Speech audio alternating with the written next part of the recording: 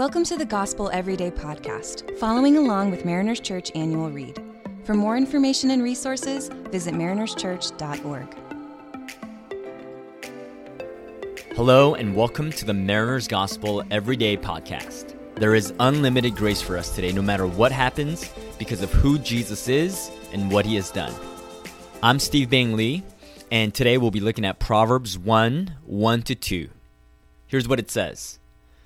The Proverbs of Solomon, son of David, king of Israel, for learning wisdom. In today's episode, I want us to zoom in on this phrase, for learning wisdom, and really on the word wisdom. Proverbs is a book on wisdom. Proverbs is in the biblical genre of wisdom. It's one of the wisdom literatures along with Ecclesiastes and Job. But what is it? What is wisdom? You know, we often say things like, wow, look at this wise guy, or wow, that gal is so wise. But what exactly is it?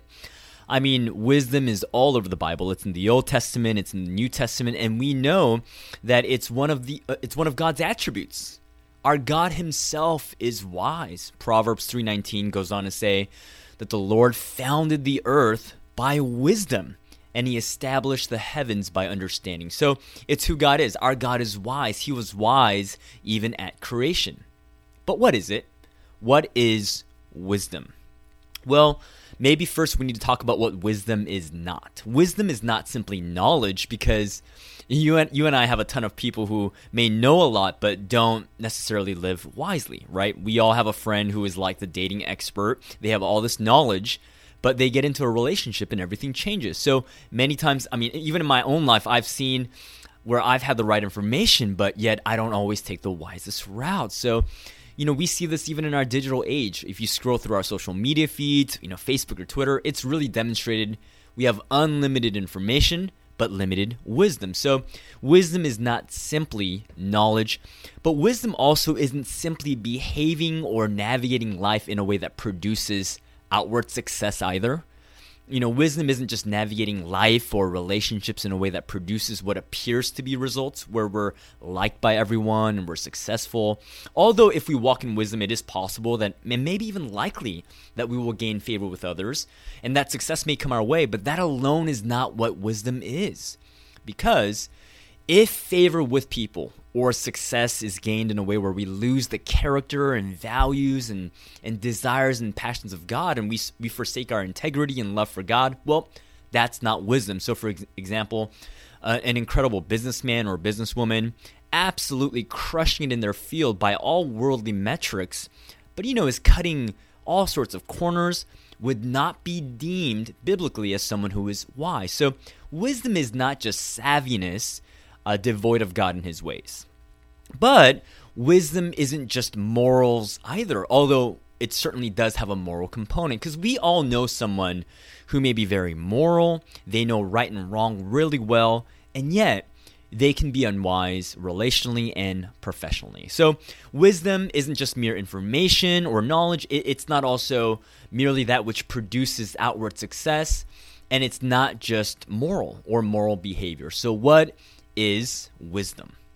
Well, wisdom in the biblical world is this described universal principle according to which the universe is ordered. It's almost like a blueprint for the universe and how our world works. It's a principle that's been woven into the world that governs how life works. So much like how there is the law of gravity, there is a law of wisdom, which has been embedded into the fabric of the universe for how life is supposed to work. It's almost like a life hack, but rather than just a life hack for making something convenient or increasing productivity, wisdom is the life hack for how life works, but it's just so much better. And the word that captures this in Proverbs and in the Old Testament is the Hebrew word chokmah. You can say it out loud, chokmah. So wisdom or chokmah, it's not just an attribute of God, but chokmah is also a principle that is at work in our universe. And what we find in today's passage is that chokmah, wisdom, is also accessible to us. It's something we can gain. We can gain wisdom or Chokmah, or the skill of living in a way where we, as the people of God who are centered on who God is and his ways, we can make wise choices where we go with the grain of how God ordered the universe rather than running against the grain to our frustration. It's where we learn the blueprint for how the world works, and therefore we live skillfully, and we have access to this. This is why Solomon, he says the phrase, for learning wisdom. He's saying, I'm writing these proverbs so that you can learn wisdom, so that you can attain it, so that we can gain chokmah. Where just like how Jesus grew in wisdom and stature, we can also grow in wisdom and become more like him.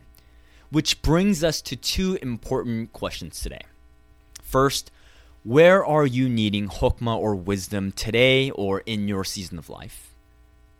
Maybe you need wisdom in navigating a specific relationship, where it's a relationship that has gotten rocky, a relationship that needs reconciliation, or maybe it's a new relationship where you're getting to know one another, or maybe it's a certain dynamic in your professional sphere, whether it's you navigating your relationship with your supervisor or employee.